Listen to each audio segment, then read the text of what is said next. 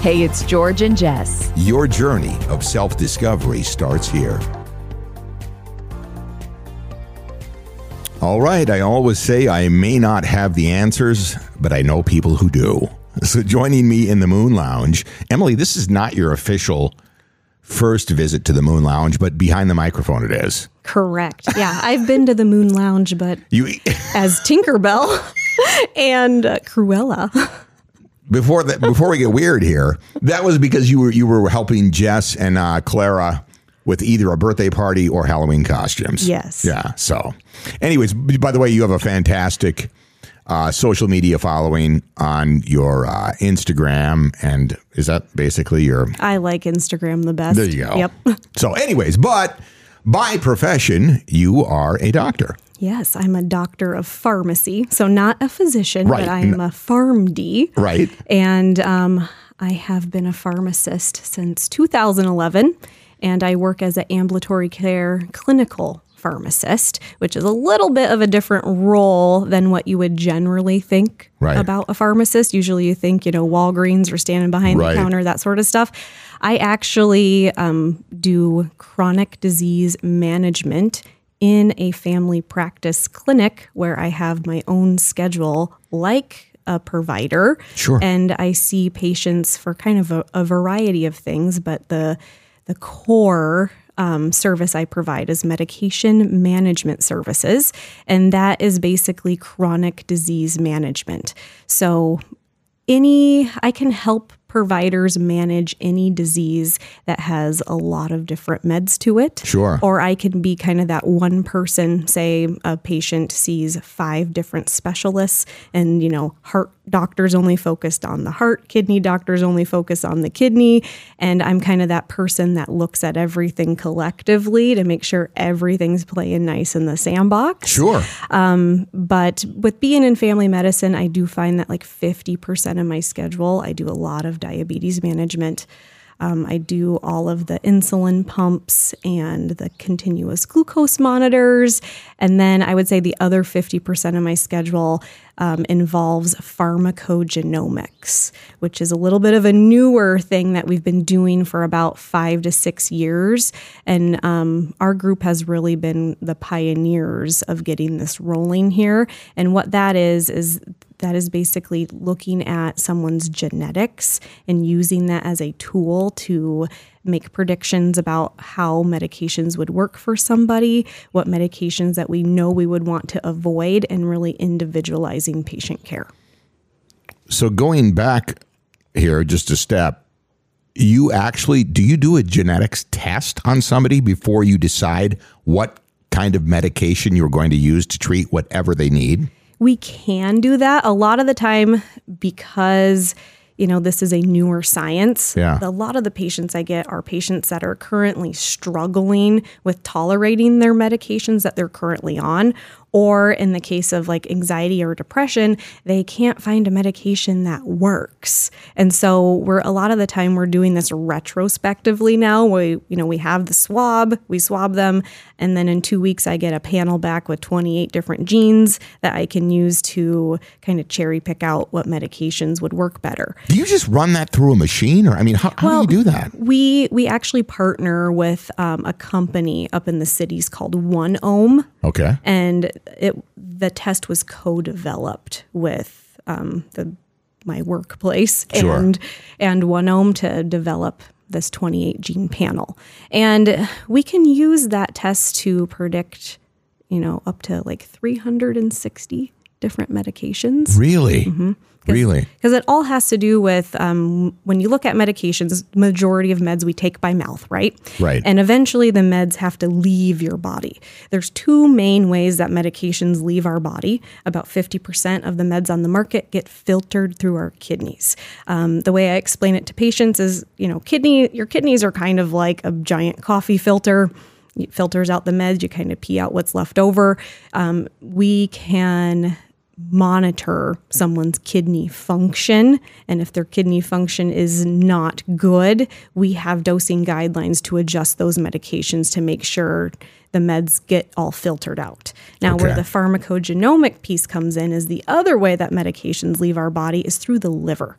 And there's a lot of different pathways through the liver that metabolize or break down drugs or activate your drugs or medications. But one of the main systems is called the cytochrome P450 system. And the reason why, me being a pharmacist, we do a lot of this pharmacogenomic work is because in school, every pharmacist has to basically memorize with that cytochrome P450 system. There's, genes, or you can call them enzymes. There's like a whole family of them. So when I was in pharmacy school, I thought of this. I always have like these analogies of everything to keep my head straight. So I always imagined I have this mansion that's in my liver, and it's like this whole family lives together in the mansion. Right. And every single drug that goes through that system, you basically take it by mouth. It has to travel to the liver. It knocks on the mansion door, and it asks to speak to the one family member that it's meant to hook up with for the breakdown or activation. So I had to memorize with every drug what pathway in the liver their metabolism goes through. To me, that sounds miraculous that they can even figure that out.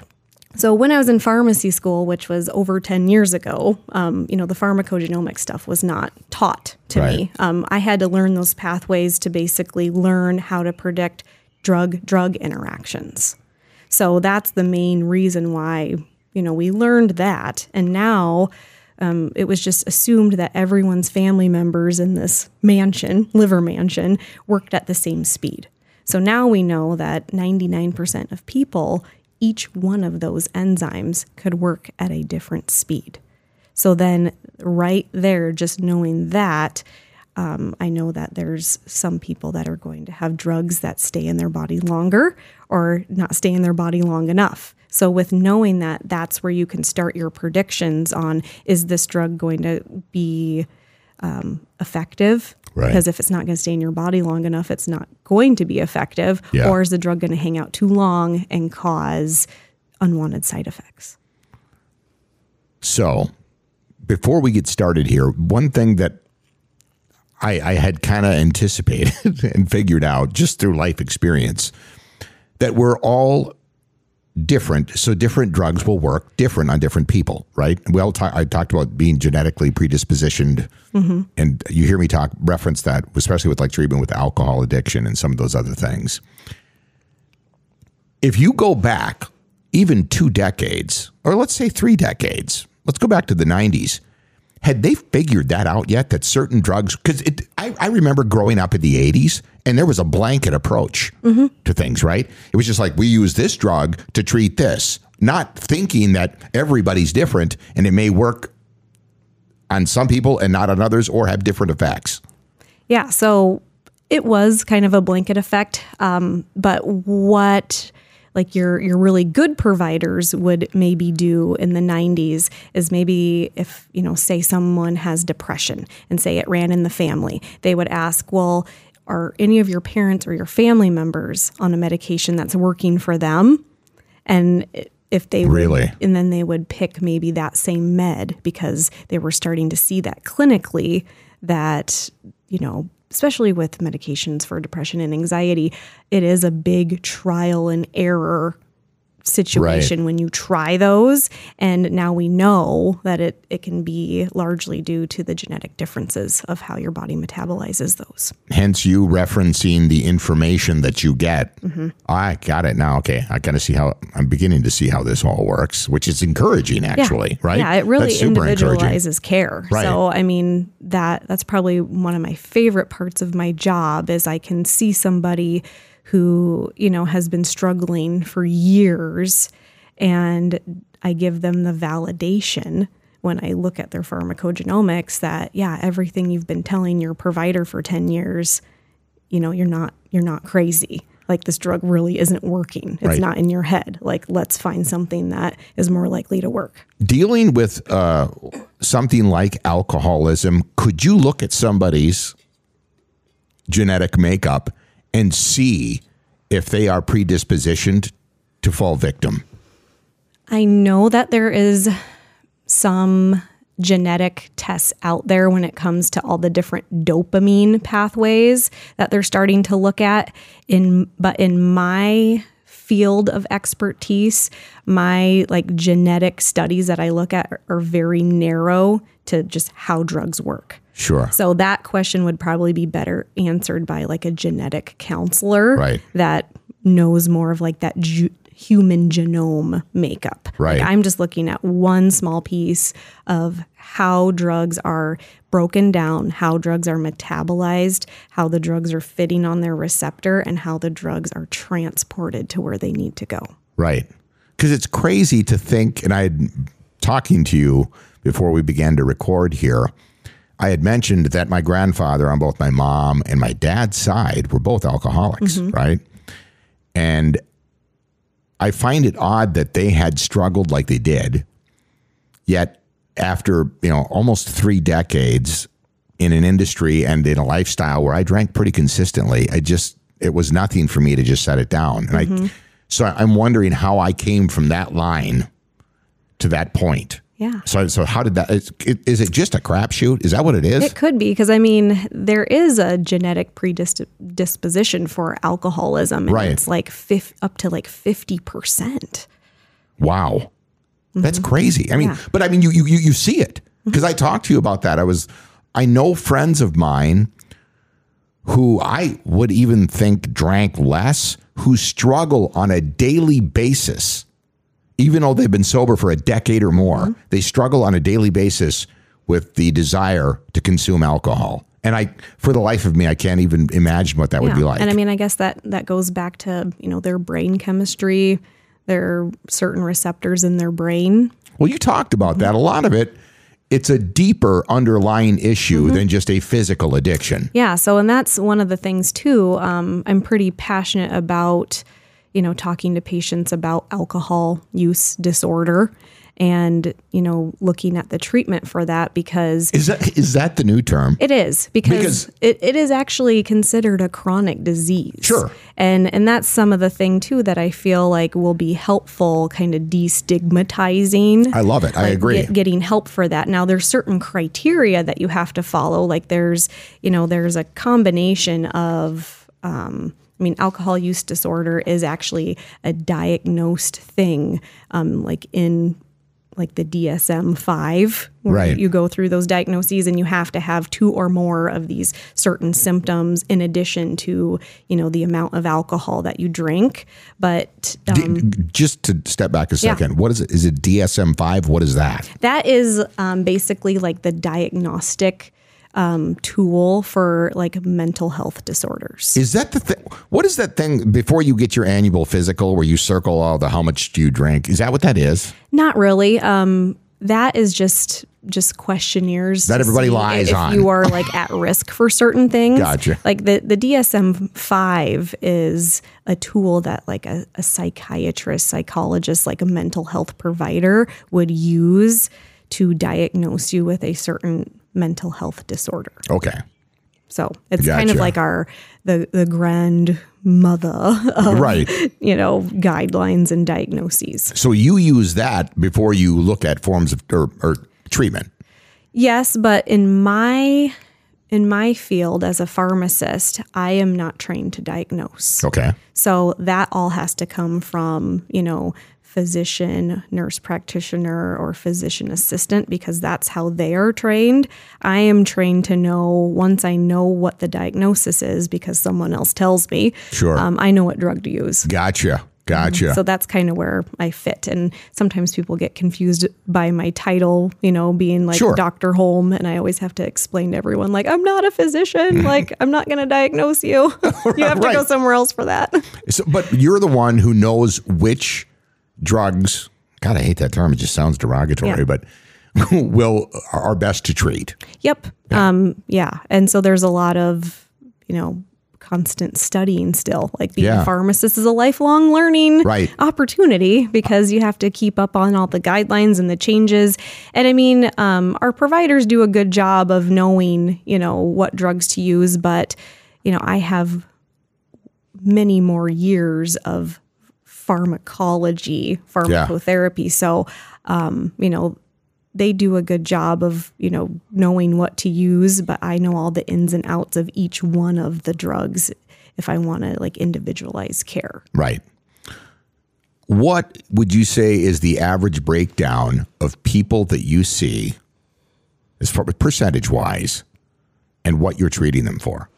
I would say 50% of my schedule is diabetes management. Sure. Now that can be more than just chasing blood sugars though, because patients with diabetes a lot of the time also have a lot of like mental health things as well. Really? Yeah, because it's a hard chronic disease to have, to constantly be worried about your carb intake and keeping your sugars down and, trying to prevent the kidney disease, the heart disease, the nerve disease, the eye disease, like all the things that come with it. It's a lot. So a lot of diabetes management, but then the other half of my schedule is the pharmacogenomics, which then brings a whole slew of mainly mental health management, because anxiety, depression, things like that. Anxiety, depression, bipolar, ADHD, PTSD, that kind of picture, because 80% of how medications work can be based on your genetics. That's for crazy. Mental health, for mental health meds.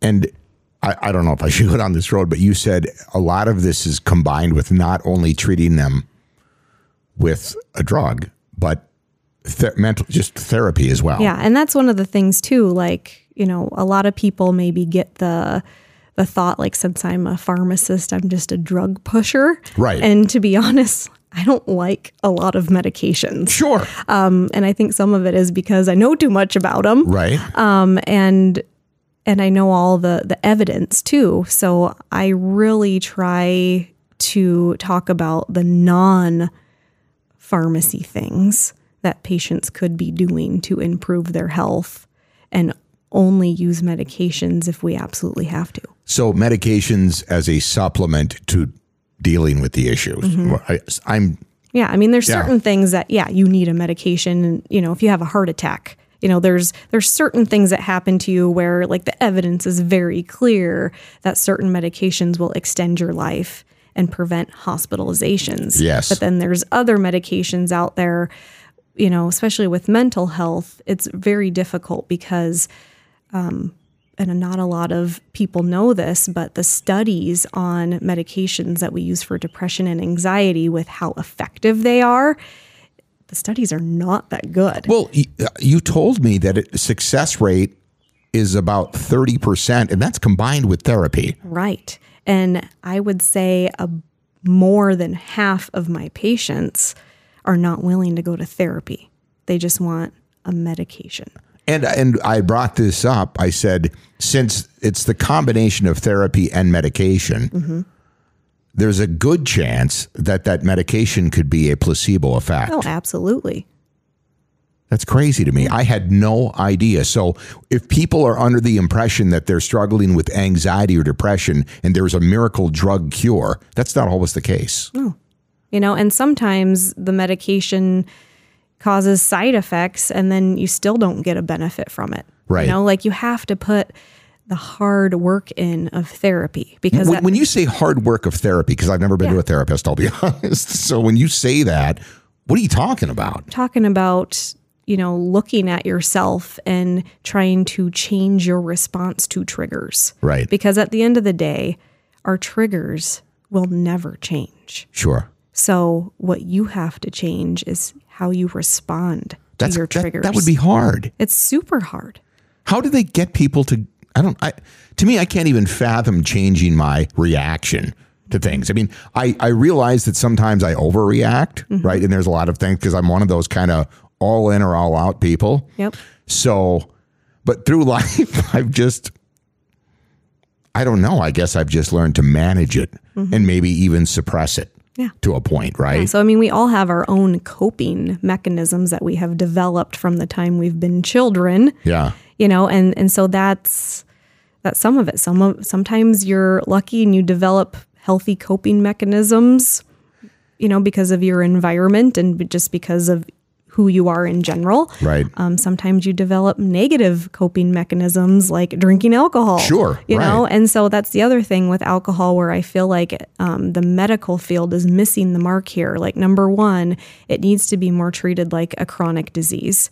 And only 10% of patients who have alcohol use disorder are treated with medications that can actually help with parts of it. The other part of it is a lot of the time, most patients who have alcohol issues have an underlying mental health disorder that has not been diagnosed or just not treated. Right. When you bring that up, all of the guys that I've known throughout my broadcast career, and even the guys I've invited into this studio, friends of mine, have all said that. They were like, you got to dig deeper than just a physical addiction, because that's where the problem lies. Yeah. Right. And unpacking that's the hard part. And that's especially the thing that people don't want to do, because there's a lot to unpack. There is. Right. I always joke, and Jess and I joke about this too. Like, I always say, everyone has a haunted house. That's the honest to God truth. We all have a haunted house, and sometimes I have patients that live in their haunted house, and they just need to get the hell out of their haunted house, lock it up, acknowledge it, wave at Michael Myers up there in the window, and pick a different thought. Right. Stop being a victim in there. And everybody finds some way to soothe. Yeah. Right. And it's funny because throughout my career in radio, 30 years, I met a ton of comedians, and I found this: most of them struggle. They've got that problem, right? And it's an outlet for them, right? It's crazy to think. Most people don't understand. Oh, they're always happy and funny. No, a lot of them have deep underlying issues, and it's an escape. Yep, it's crazy, right? So people just deal with things different. Would you say that when you talk? Did you say only 10% of people are being given treatment, medication, on top of just the therapy end of things? So for when battling alcohol use disorder. Yeah, with alcohol use disorder, it's less than 10% are treated with the FDA indicated medications. Do you think more people would benefit from it? Yeah. Why aren't they getting it? I think it's a big stigma. Because they're taking medication? Well, I think it's the whole thing with do people not want to? Identifying that you have alcohol use disorder. Really? Because there's unhealthy alcohol use. There's, risky drinking. Sure. Which is anything that would put you in harm because, you got drunk. And then there's binge drinking, which both of those things are not alcohol use disorder, but they can lead to alcohol use disorder. Right. So I think a lot of people that have alcohol use disorder actually don't want to admit, that they have a problem, or it just gets undiagnosed, or no one wants to talk about it. And so treatment never happens. Right. And in the U.S., alcohol is the number one abused substance. Oh, without a doubt. And alcohol use disorder, if we're looking at the actual diagnosis and, how most people drink alcohol, it's 29% prevalence in the U.S. Wow. That's crazy. So it really is. It's really out there. And I just think it's something that people are not wanting to talk about, or there is a stigma attached. Yeah, there is. Right? There's a stigma attached to that. And then I also feel too, being in family medicine, you're dealing with so many different things. A lot of the time, if you go see your doctor and, you mention something, they want to help you, but they're so pressed to do the 10,000 other things that they have to do that they don't know how to attack it, and they don't have the time. So then they're like, oh, I'll refer you over here, that kind of thing. Yeah. And that's the hard part about being in family medicine, especially if you're a physician, nurse practitioner, or physician assistant, is I would probably say family medicine is one of the hardest doctors to Right. be, because they have to be a jack of all trades, and they're always asked to do more with less time. It's funny you bring that up because a good friend of mine who actually went to his doctor, and I always tell people, if you really believe you have a problem and it's physically starting to affect you, start with that visit, right? And he went to his doctor, and his doctor said, well, absolutely, let's get you some help. Referenced him to somebody who was going to give him an evaluation. It took 3 weeks to get it. And then once he had the evaluation, it was another couple of weeks before they came back with results. And then they had to place him in a treatment center. Right. So it was it takes forever. The guy had hit rock bottom, and it was a month and a half before they could even get him help. Right. That's insane to me. And it wasn't anybody's fault. It was just how the system works. Yeah.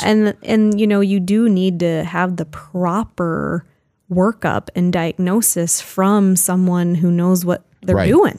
Right. In my role, I can help treat alcohol use disorder, but it's on an outpatient, Sure. I'm not in a treatment center. It's an outpatient basis where, you can still function in your life. And the goal isn't always completely quitting alcohol. And I think that's the other thing that keeps people away from getting help is completely quitting doesn't have to be a part of your plan. Sure. It can be maybe at some point, but sometimes it's just reduction in the amount you're consuming. Do you think a gradual step away from it? I just think that so many guys struggle. Not all, because I tell people this. There's some people that have a healthy relationship with it as their drug of choice because it is a drug. Sure. Okay. Yeah, it is. There's nothing when people try to tell me, a certain amount is good for you. You can get every health benefit from that you think you're getting from a glass of wine from a handful of blueberries. Okay. Don't come at me with that. It's a drug of choice. And I understand that. It's okay to indulge once in a while. I mean, I don't have a problem with that, but I think most people, don't want to accept the fact that they're pouring poison into their body. Yeah. Right? That's what it is. That's what you're doing. Yep. Absolutely. They struggle with that. As a pharmacist, what do the medicine that you offer people, what does that do to combat that? Well, it's kind of a combination of things. So when we drink alcohol, there's really two things that happen in the brain. And you can kind of categorize people as like one of these two people, or sometimes it's a combination. So sometimes when you drink, you like it because it makes you feel good. That's like the euphoria. That's the dopamine receptor in the brain. Sometimes we drink because it's more of, if I don't drink, I'm going to feel bad.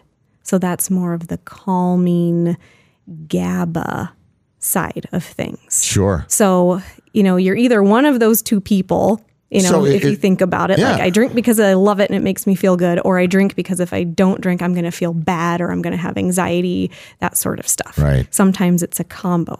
Now, when you have chronic drinking, if you're drinking all the time, or just even on the weekends, or, you're a chronic drinker weekly, over time, what happens is when the alcohol is gone from those receptors are like hungry for the alcohol. So then that drives you to crave it. Yeah. So when we think about medications to help either reduce the amount of alcohol you're drinking or get rid of alcohol in general, you want to target those two receptors. Got it. So we have one drug that kind of targets that reward center, that euphoric dopamine. So we use naltrexone for that.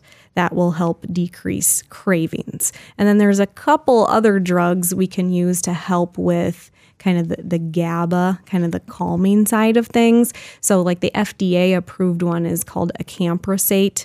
And then we have some other off-label ones, like we can use gabapentin, which that's one I like to use a lot. And then also topiramate, which both gabapentin and topiramate were initially put on the market in the 80s and 90s for seizure disorder. But now we use them for other things. It's funny. The one thing that you and I have common, and I've learned this talking to you over the past few months, but there are some people that drink because everybody else is doing it, right? Yeah. And it doesn't even make you feel good.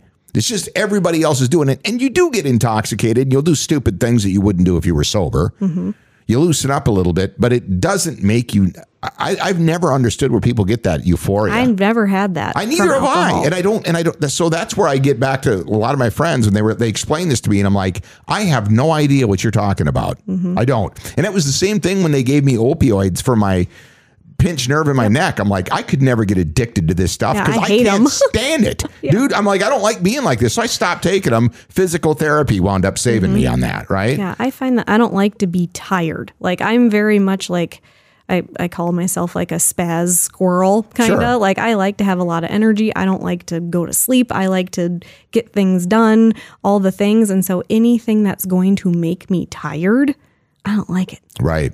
So drinking alcohol is just like a huge downer for me, to the point where, like we were talking, like a lot of the time in social situations, like you fake drink. Right. And I mean, I haven't drank in a long time now, just for a variety of reasons. Like, number one, like supporting like my husband through his, journey. Yeah. And number two, I have Hashimoto's thyroid, and I've done a lot of more, I guess, functional medicine, more diet and lifestyle change with that. And alcohol can really affect Hashimoto's. And so, given like all the things that I didn't really like it anyway, it wasn't doing anything. What is Hashimoto's? So Hashimoto's is an autoimmune disease where your immune system thinks your thyroid is something foreign, and so it attacks it. Wow. Yeah. Alcohol, just to make a point here, when I had I've been on blood pressure medication for most of my adult life, right? And my last appointment, I had been off for about a year. I was thinking, I'm going to start working out. My doctor was okay with it. He was like, well, just monitor it. And so for the first time, as of last month, I don't have to take it anymore. That's awesome. Yeah. But the nurse made a point. She said, all the exercise and all of that stuff that you've been doing is great, but I'd be willing to bet your lack of alcohol consumption probably contributed more to that than anything else. Oh, absolutely. Isn't that crazy? Yeah. I mean, alcohol, chronic use over time, and even just like binge drinking on the weekends, right. Can put you at risk for cardiovascular disease. So that's high blood pressure, heart attack. And then we see a lot of AFib. So like arrhythmias with the heart. You can also, of course, damage your liver. I think that's what everyone, always thinks about with like alcohol, like cirrhosis, that sort of thing. But you can also, damage your like GI tract, like your esophagus, and increases the risk of certain cancers, especially like oral cancers and esophageal cancers too. Right. Bottom line is nothing good comes from consuming alcohol. Like you see the memes out there saying like it's the slowest form of suicide. Right. And it's true. I almost think that's why, because this is a statistical fact. The younger generation is drinking a lot less than boomers. Gen X was the first one that started to kind of delve into it. The millennials started the sober curious movement, and this Gen Z generation, which they hate when I call them that, but they like to be called adults under 30. Okay, whatever. Well, I don't identify as a millennial. I call myself a zennial because there's like a micro generation. Right. I totally, and maybe it was where I grew up. Like it was a time warp. Yeah. So, But they're drinking less and less and less. And I think that a lot of them have just looked at what happened in the past, right? You can, through observation, just life experience, you can see what it's done. And they just don't want any part of that. Well, and I feel like too, with our, my parents' generation, they were all raised with horrible coping mechanisms. So a lot of Without them, a doubt, a lot of them developed coping mechanisms of drinking, right? And then and then watching that like my whole childhood, I was kind of like, ooh, yeah, I know, I can completely relate to that, and I think unfortunately, and I've said this, regionally, we are in a spot of the country where it's a bigger problem than most. And I don't know what it is about Minnesota, both the Dakotas, Wisconsin, and Iowa, and Nebraska. Yeah. It's just those states. And I'm not the only one who thinks that, because all of my friends from other parts of the country tell me that. They're like, good God, what is it about the people up there? And I'm like, it's just, I don't know. It's what we do. I've said, is it winter? I don't know. I think it's just we have nothing to do. Right. Well, I don't know. I started drinking when I was like 14, 15 years old. I think a lot of people experience their first encounter with alcohol at a pretty young age in this part of the country. And that's unfortunate. Yeah. But I'd like to believe, again, in talking to some of the younger generation, it is encouraging to see them drifting more towards a fit, healthier lifestyle and a lot less alcohol. The rise of cannabis there's no doubt that that's a thing, and it's just going to continue to sweep its way across the country. Like anything else that can be abused, right? Sure. So it's just, again, it's the drug of choice, it seems to be for that younger generation. But it's interesting to talk to see and get a better understanding of the genetics involved here, right? Because there's just some people. And I don't know why, and I've never been able to put my finger on it. But, in an industry where drugs and alcohol were pretty prevalent, I just saw certain people that could just say no, and others can't. Right. And it's not like down to like a willpower thing. No, I say that. It's such a combination of, kind of that nature and nurture thing. You have like a certain predisposition from your genetics with how your brain works and your dopamine receptors. But then you also have the combination of your coping skills and everything that you have developed and your lifestyle, right, your diet, exercising. And there's a lot. It's multifactorial. Right. I've made the observation that for some reason, and you've probably heard me talk about this, but I do not know why it is a difficult conversation for men to have more so than women. And I'm wondering, when you're treating people, do you find that men are a little bit more apprehensive to be open about it? Maybe. But the other thing that I find in my visits is, for some reason, I don't know if I have truth serum or if I just create it might be a space. But I think you create the space. I have patients tell me things about drugs and the things that they're doing that their doctor of 10 years knows nothing about. And most likely their family don't either, right? And I'm the first person that they actually tell. And I don't know. I feel like I just create that space. Like, as a pharmacist, we're talking about all kinds of drugs. Right. So I kind of lay it out there like, no judgment. I need to know all the things so I know how to pick the best drug for you or best medication for you. And, a lot of the time they lay it all out. And I feel like too, like when someone like takes the time to listen to someone's like medication experience or just talk through, like, especially with the alcohol use disorder, to actually talk through that, hey, it's a chronic disease. There's this, and this. And the fact is, like, I'm not going to, put an order in to lock you up for 30 days. And maybe the goal isn't complete abstinence. Maybe the goal is to reduce the amount. Right. And I have some things that we could do to help make that process easier.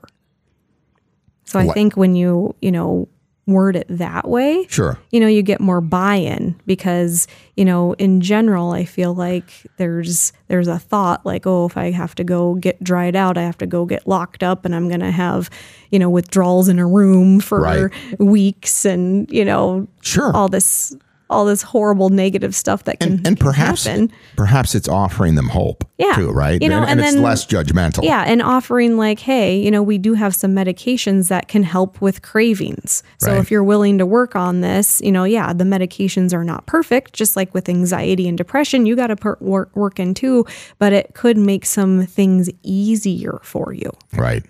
So wrapping up the alcohol end of the discussion, it sounds to me like you would suggest that people, if they have not, make sure that therapy plays a big part of their recovery. Yep. because it seems to be the most effective. Yep. Therapy, diet, and exercise. I mean, yeah, we didn't even talk about that, but you were talking about how interval training, high intensity, right? Yeah. Is one of the best methods to kind of combat that. Yep. Especially when, a lot of the time with people with alcohol use disorder have an underlying depression and anxiety. Yeah. So that's why their brain is like wanting them to feel better by, using that as their drug of choice. There was some recent studies out there showing that with depression and anxiety in particular, that high intensity interval training was 1.5 times like greater effectiveness with helping with both anxiety and depression compared to every single drug we have on the market. Do you think that the sedentary lifestyle that a lot of Americans lead now, just because of the nature of the evolution of the way things have evolved as far as work and software development, and there's a lot less labor intensive stuff, right? Yeah. So do you think that has perhaps been one of the driving issues behind America's anxiety and depression issues? I think it's multifactorial, but I think a lot of it is, we're not moving. I think a lot of the food we have available. Right. Oh, God, don't get me started. I mean, for lack of a better words, it's a chemical shitstorm. It is, literally. And it's very hard and expensive to eat like real food, and it takes a lot of effort to, eat healthy. To give you an example, and I'm guilty of this myself, but when we get very busy and we're shuffling kids from point A to point B and then trying to manage a career and do all of those other things, it's easy to just go grab a bag of whatever is quick through a drive-through, right? And feed them that because it will give them energy and fill them up. Something. Right. Yeah. And that's not necessarily the healthiest option. So that's probably, again, a contributor, but interesting discussion. So before we wrap up with the alcohol end of this conversation, what would be your suggestion to somebody that says, I think I may have a problem, or I want to scale back, or I want to talk? What should be their first step?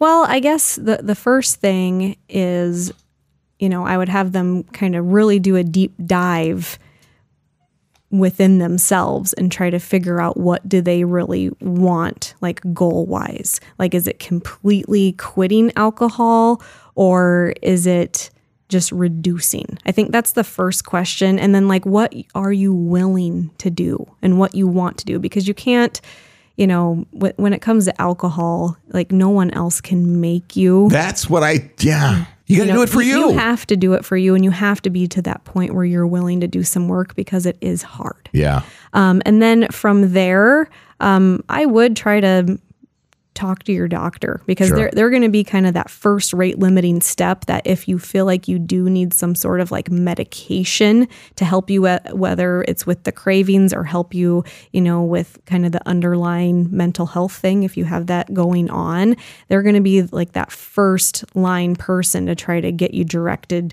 to the right people to get the diagnosis. And also, if somebody is legitimately physically addicted, it can be dangerous for them to just stop without any help, you right? You could have seizures, sure, and then all the withdrawals and that sort of thing. So you really need to be assessed on whether, do you need to be inpatient for this? Right. There's kind of three different like options. There's like outpatient treatment, which would be like someone who, doesn't need, we're not worried about the super risk of withdrawal, and they want to like reduce or maybe quit drinking, and they want some medication therapy along with that. Or there's also what's called partial hospital. And that's, you get enrolled in a program. You're not really like inpatient where you're staying in the hospital, but you do go to the hospital every day for like half day or full day sessions where you're basically like in group therapy and kind of, getting your treatment plan designed, but you don't have to stay there. Right. And then there's the, what we traditionally think about, like, getting locked up at a treatment center. Right. Yeah, it's crazy. But anyways, it's good to kind of get affirmation when we talk about the genetic makeup and how everybody's different. Yeah, and I think like the main thing is just, having it recognized as a chronic disease. Right. Helps, bring that stigma down. Because there's a lot of people. Yeah. Yeah. Because if you compare it to like say type 2 diabetes, has genetic predisposition, all of, the prevalence, it's treatable with medications, like all of that falls in line, with same as alcohol use disorder. But again, and I emphasize this because it's going to lead into our next discussion here, but there's not a miracle drug or cure for everything. No. Right? There just isn't. Which the drug companies might say otherwise. Right. But one of the biggest splashes I've seen made on the drug market has been recent with a drug called Ozempic, which was initially designed to treat diabetes, right? So the class of drugs that Ozempic is in is called the GLP-1s. And we've actually had that class of drugs out for nearly 20 years. Really? So in my mind, it's not new, because I've been using that class of medications for my patients since 2009. So is what happened, correct me if I'm wrong, but they realized that one of the side effects of this was weight loss. Mm-hmm. And we've known that since, the early 2000s. So who found out about that and then decided to start using it specifically for that purpose, which it is not, I believe it is not FDA approved just for that, is it? Well, it is. So there's been medications like Ozempic on the market for weight loss under other names for years. Got it. So it kind of like the class of meds started with a medication called Byetta. And then the second drug that came out in like 2009 was Victoza. And Byetta was twice a day, Victoza was once a day, all in the class of the GLP-1s. And to kind of like go back a little bit, a GLP-1 is an incretin hormone, which is a gut hormone that we all make in our body anyway. So it's a hormone that we make, and how it works is when we eat something, GLP-1 shows up in our stomach or our GI tract for 2 to 3 minutes. And during that 2 to 3 minutes, it triggers some things. It tells your brain, I'm eating, so it helps with that satiety feeling, that fullness feeling. It tells your pancreas, hey, I'm eating, give me some insulin. It tells your liver, hey, we're eating something, don't dump sugar into my bloodstream. And it also helps slow down gastric emptying so you can absorb your food. Okay. So literally it slows down the movement of the food through your GI tract. So we make this hormone in our body already. Okay. And why these medications were looked at for a treatment for diabetes is it was discovered that patients with type 2 diabetes make less GLP-1. Really? And so that's like part of, a target to treat diabetes is, well, maybe let's give someone some GLP-1 that lasts all day long instead of the stuff we make, which gets degraded in 2 minutes. Sure. So that's kind of how it started. And then from there, we've always noticed in the studies with diabetes that, on average with like Victoza, for example, we saw that patients lost about 12 pounds. In a 3-month period. And that was all like good and great and grand because, with type 2 diabetes, losing weight can help your numbers. And then we also saw that it lowered the blood pressure a little bit too, but we didn't know if that just happened on its own or that happened because these people dropped, 10 to 15 pounds. Right.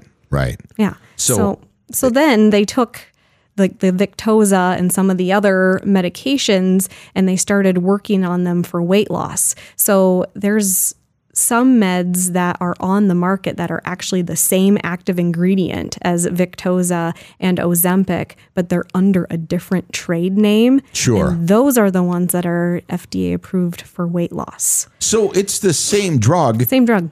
Literally, if you getting a generic version of whatever. Kind of. So like Saxenda, that's, one of the versions of one of the drugs that's on the market for diabetes. It's just a higher dose, but it's the same exact active ingredient. Okay. Kind of what happened with Victoza is Victoza not Victoza, Ozempic. So that's semaglutide. That's the generic chemical name of Victoza.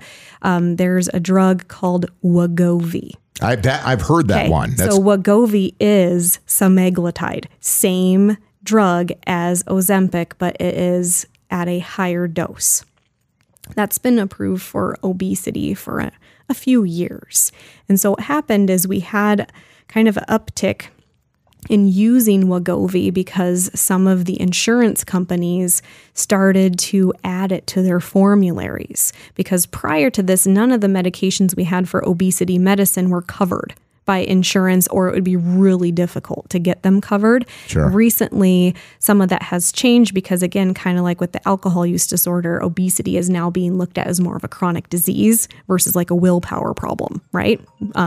So Wegovy was added to a lot of the drug formularies, so it was more accessible, more affordable for people to use it, and then we had a huge shortage of it.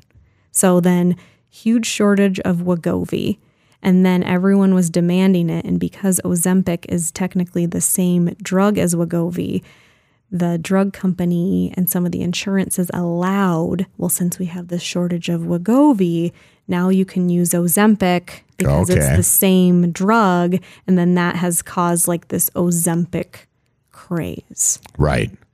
And the thing about it is there's a lot of celebrities, social media stars as well, that only need to lose. They don't even need to lose. Right. They don't need to lose anything. They don't need to lose any weight, but they want to drop that 10 to 15 pounds to get that chic. I call it the heroin model look from the 80s and 90s, right?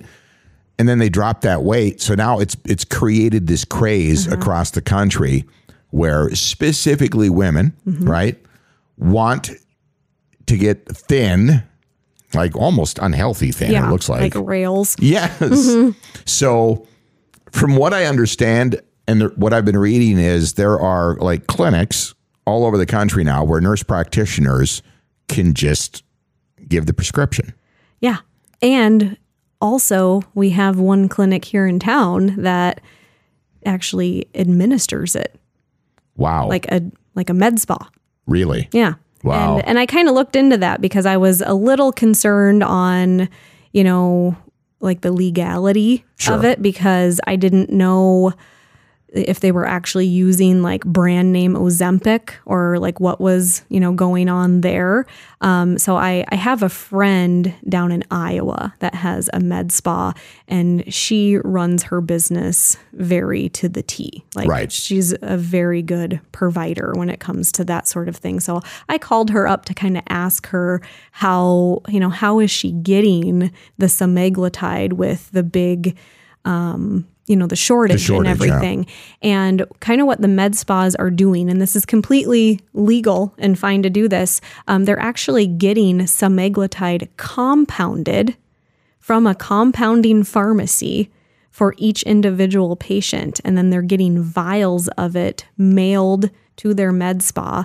And then as a part of like a weight loss program, the patient usually pays about $300 a month, and they go in for weekly visits to get counseling on weight loss, and then they can get the semaglutide injected at the clinic. Wow. Yeah. And that's completely kosher. Sure. Yeah. Because there's laws with like compounding medications, like pharmacies can compound and, make certain formulas of medication. They just cannot be the same concentration as what is currently available on the market. Wow. So they just have to make it a different strength unless the current branded medication is on shortage, then you can make the exactly same thing. Cooking the books. Yeah. That's unbelievable. So that's how they got around it. Yeah, sure. So there are some things that have not been brought up about these drugs, though.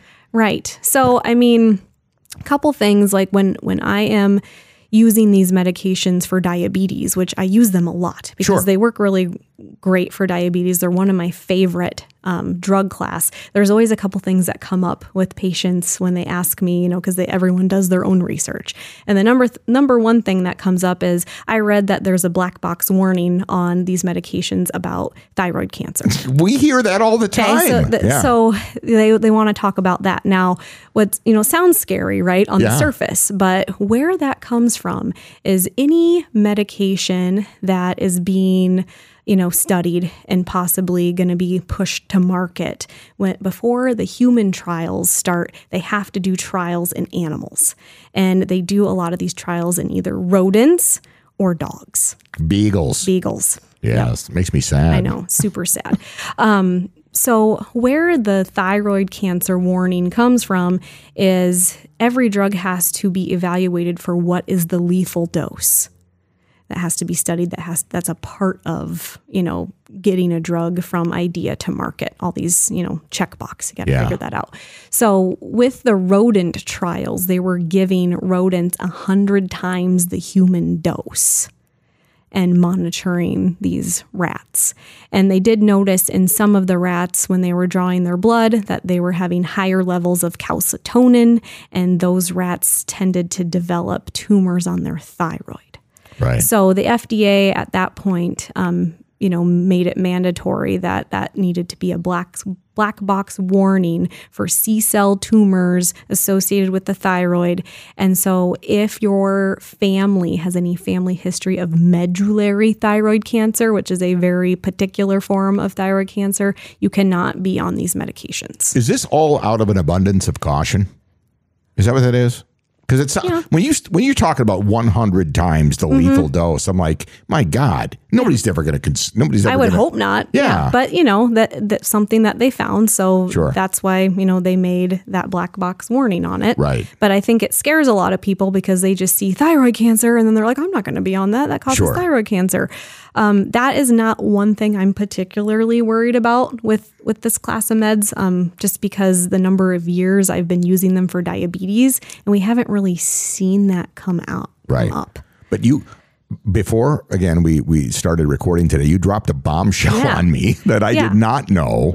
Explain to people what is another one of the side effects of these drugs. So one of the other things that, especially when it's more for, getting into mainstream media and a lot of young women being on these medications, something that I feel like is missed a lot, is the fact that the class of drugs, the GLP-1s, which includes Ozempic and Victoza and Trulicity and Wegovy and Saxenda and Byetta, and all of them are category X in pregnancy. Explain to people what that is. And so category X is contraindicated, meaning that we found fetal harm in animal trials, whether that caused, the demise of the baby or damage or development abnormalities, kind of all of those different things were seen in animal trials.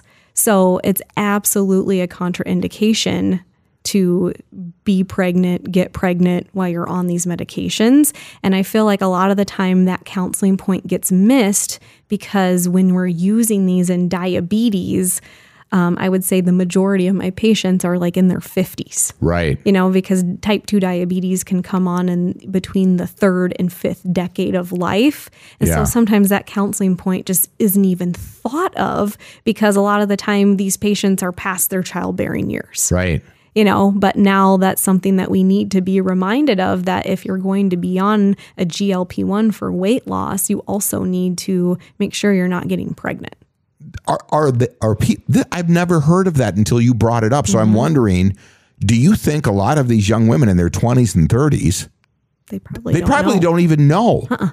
Because that was something that even me as a pharmacist, knowing this, I had to remind myself when I would see younger women with type 2 diabetes, because sometimes that's happening younger and younger now. I had to remind myself I need to counsel on this because they're of childbearing years. Wow.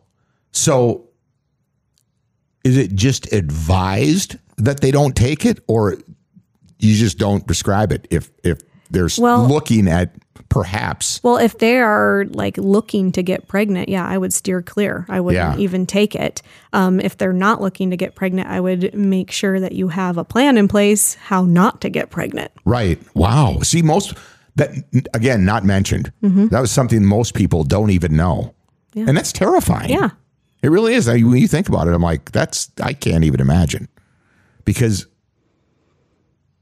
the long-term implications, if that were to actually unfold like that, and somebody to come back and be like, I was never told, right? God, that's crazy. Why is that not being made known? I don't know. I mean, really? And that should also be like, and maybe it is on an individual basis. I wonder about that. You would think, by each state law, when you pick up a prescription from a pharmacy, it is a law that a pharmacist has to counsel you on that new medication. Now can they stop? And then perhaps, is there a period of time where they could be like, I hate to use this word, but detox their system? Generally it depends on which one you're on. But with like the Ozempic, with that one being a weekly dose, we know one dose is in your body for at least a week. Sometimes the washout period would be longer. So if I was counseling someone that was like, okay, I'm on Ozempic, now we're going to start family planning, I would want them to be washed out for at least a month before they would even try. Okay. Wow. When you explain the actual science behind the drug, the only thing that that really worries me about all of that and the approach to a lot of different things when it comes to drugs is our body isn't naturally producing that amount of whatever. The GLP-1. Yeah. So it's like, so you're telling your body to do something that it's not normally wired to do. Or you have more of a hormone than your body makes. Right. So, do I sound crazy when I think, I don't know if there's going to be... Well, and that's the thing. Like right now, we only have safety data on patients with type 2 diabetes, which we know they make less GLP-1. Right. So, we don't have really we have long-term data on our type 2 patients where, honestly, I'm not concerned about my type 2 patients being on a GLP-1 long-term. Yeah. But what I don't know is someone who doesn't have diabetes. We have no studies on what that would do long term. Yeah. And based on like the guidelines and some of the literature I've been reading on like obesity medicine, it seems like when we use that class of drugs, the GLP-1s, to help with obesity management, right now the guidelines are saying like this is long-term therapy. It's not something that you take for 3 months to like jumpstart your health and then you go off of it and continue lifestyle.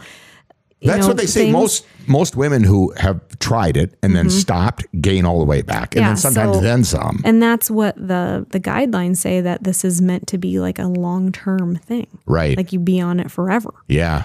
Wow. But like I kind of mentioned, and I don't know if you want to like flip to this, but like talking about like the other drug that I think is going to steal Ozempic's thunder at some point. Yeah. So when you think about how Ozempic works or like GLP-1s, it works on 3 different parts of the body. So it works on brain, stomach, pancreas. In the brain, it helps increase that satiety feeling, that fullness feeling. So that's where we think, partly the Ozempic helps with weight loss because you're not going to eat as much because you can't, because you get so full. Right. The next piece it helps with, it slows gastric emptying. So basically it slows the process of the food moving from the stomach through the intestines, and that promotes a couple things. Number one, you feel fuller longer. So again, less eating, and then you have slower absorption. So that's where some of it helps with diabetes, that you have slower carb absorption, so you don't get as much as a spike in your sugars. Yeah. And then the other part it does work on the pancreas. And this is another main thing with diabetes, is it basically GLP-1 calls the pancreas and says, hey, I'm eating something, send insulin over here. So those are, the 3 mechanisms of action that medications like Ozempic and everything in the GLP-1 class, that's how that works. Right. Now, there's another newer drug on the market that right now is just for type 2 diabetes, but I think it's going to steal Ozempic's thunder, because not only does it give the body GLP-1, which is that hormone, there is also another hormone called GIP. And GIP is a hormone that basically eats fat cells. That's crazy. So it like metabolizes those up. Yeah. That's what it does. And so the studies with weight loss, with like comparing Mounjaro to Ozempic, Mounjaro like takes the cake because it's doing all the things that Ozempic is doing, because it works on, the mind, the gut, the pancreas, but then it has one more added factor that it is also going to... It actually burns fat. Yeah, it eats up your fat cells. That's incredible. Yeah, so that one, that's going to be the one that I think is going to end up... Trump taking storm Wow. when people discover that, and certain people have, and I have some like acquaintances of mine that. What kind of success did they have? They have success. They have it really fast, but then the whole old face thing. Yes, that's way more prominent. And then the other thing that can happen, with these medications, is you can have like gallbladder problems. Now, there's some argument about this because any rapid weight loss can cause gallstones or gallbladder problems, Sure. but also these drugs themselves can cause that too. Wow. So there's that, and then there's also maybe some risk of pancreatitis as well. So, every drug has pros and cons. But Yeah. I don't think these are not going to go away. No, they're not. Well, it's just the society we live in. Yeah. Right? And then another thing to add on to the whole Ozempic craze, currently right now, there are places that have open enrollment to have study candidates come in, because they're starting to find, just from like a clinical finding, that patients on Ozempic have less cravings for alcohol. Really? So now that's the next thing that they're looking at Ozempic as a possible treatment to add to our treatments for alcohol use disorder. Right. So, everyone's going to have vitamin O. Right. You're listening to all of these different drugs and what they do. I would encourage people to try a healthy lifestyle first. Yeah. Get exercise, eat quality whole foods, and get plenty of rest, and see where you're at that point, right? Yeah. And then I understand that I think, obviously science and medicine has a place. Yeah, there is a place for these drugs, especially, in obesity medicine, especially if you have someone that, it's multifactorial. They have some genetic predisposition where they can't lose weight. They have some sort of mental thing with it where, with their dopamine receptors and their cravings. And then maybe they're to the point where they can't exercise because everything hurts. Sure. Maybe they're a candidate for gastric bypass, and they use something like Ozempic to help lose the weight so they can hit those weight goals so they can have the surgery.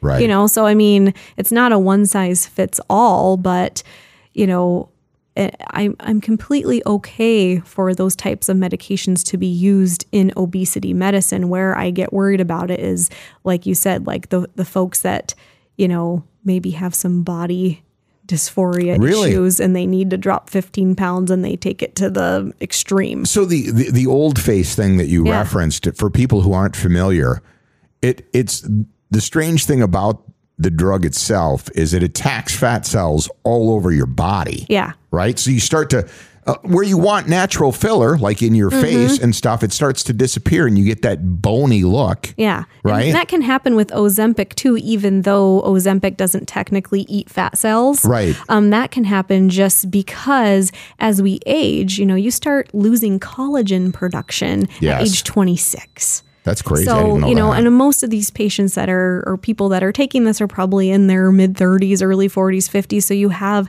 that decreased collagen anyway already happening. And then you have weight loss on top of that. You're going to have the old face. Yeah. Now with Mounjaro, that's going to be even more prominent because it eats up your fat cells too. Oh man. See, I fear what that is going to do to our society. Yeah. Seriously.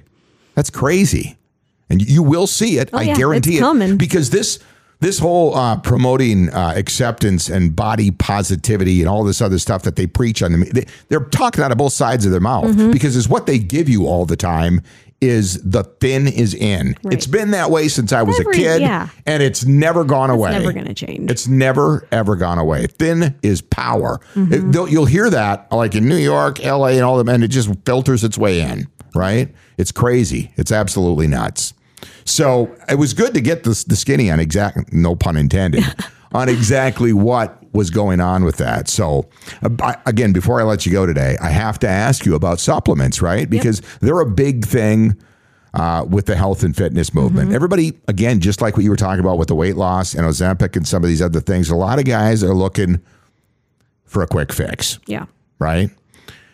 And one of the things that's really popular with aging guys is TRT, which is testosterone replacement therapy, which serves a purpose for guys that have serious issues, right?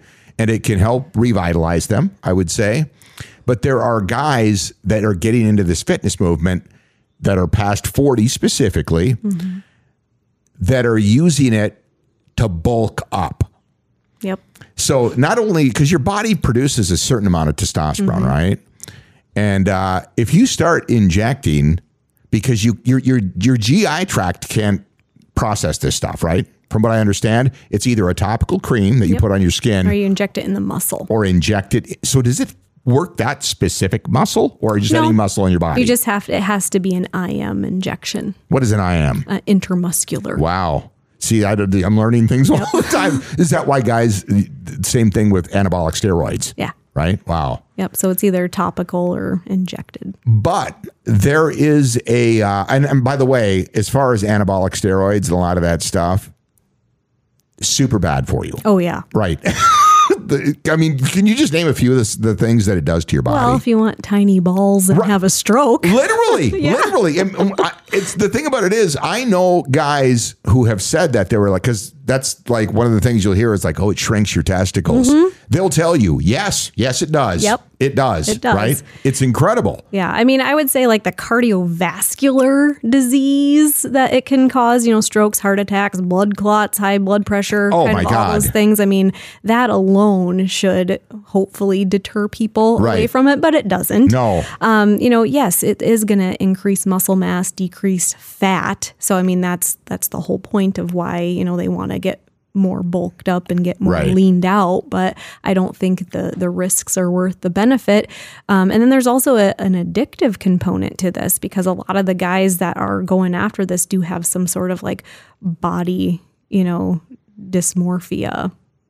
What exactly, when you use that term all the time, how would you, like in lay terms, describe body dysmorphia? Like, when you look in the mirror, all you see are your tiny flaws that you like obsess about that really anyone else wouldn't even see on you. Which social media programs in all of us. Yeah.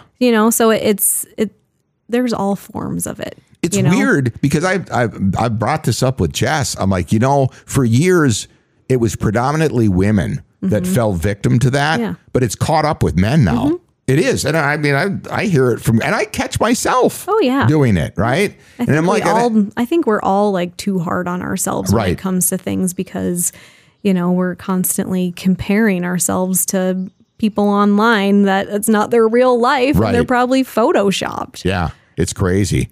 But with the TRT thing, which, because there's a lot of guys that will be like, yeah, that's something your body naturally produces. If you start messing with the balance, the natural progression of it, you can wind up having to have that. And I've heard of all kinds of just strange stories on not just injections, but things guys gotta what do they, what's it when they stick a pill up your butt? Oh, yeah. What do they call that? I don't know.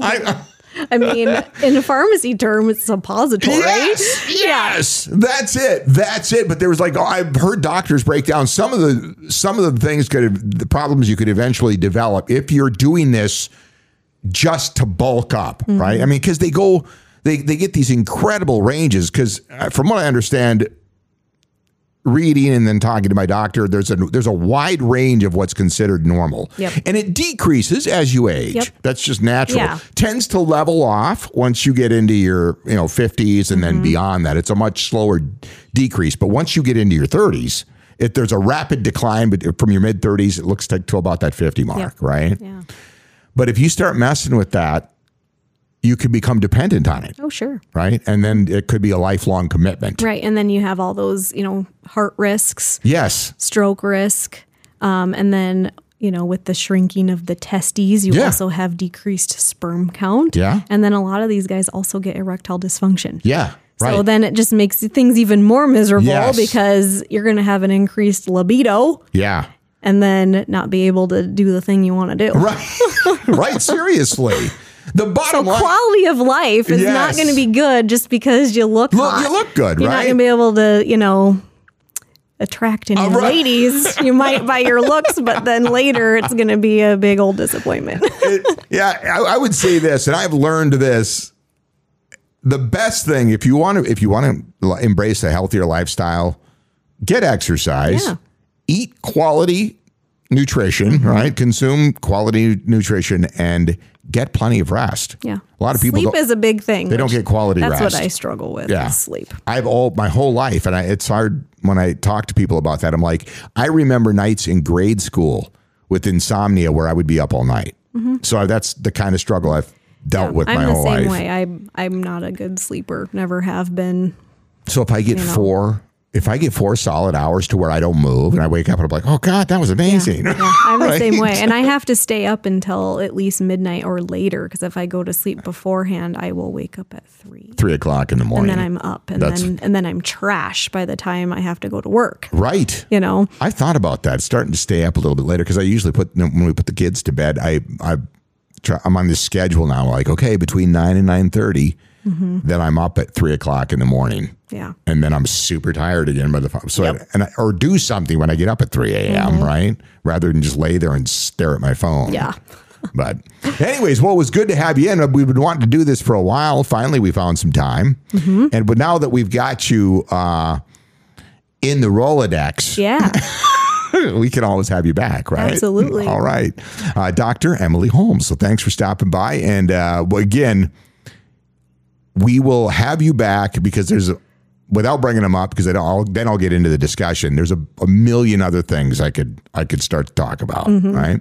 So we'll have you back. But thanks for stopping by. And Jess and I will be back tomorrow morning with another episode.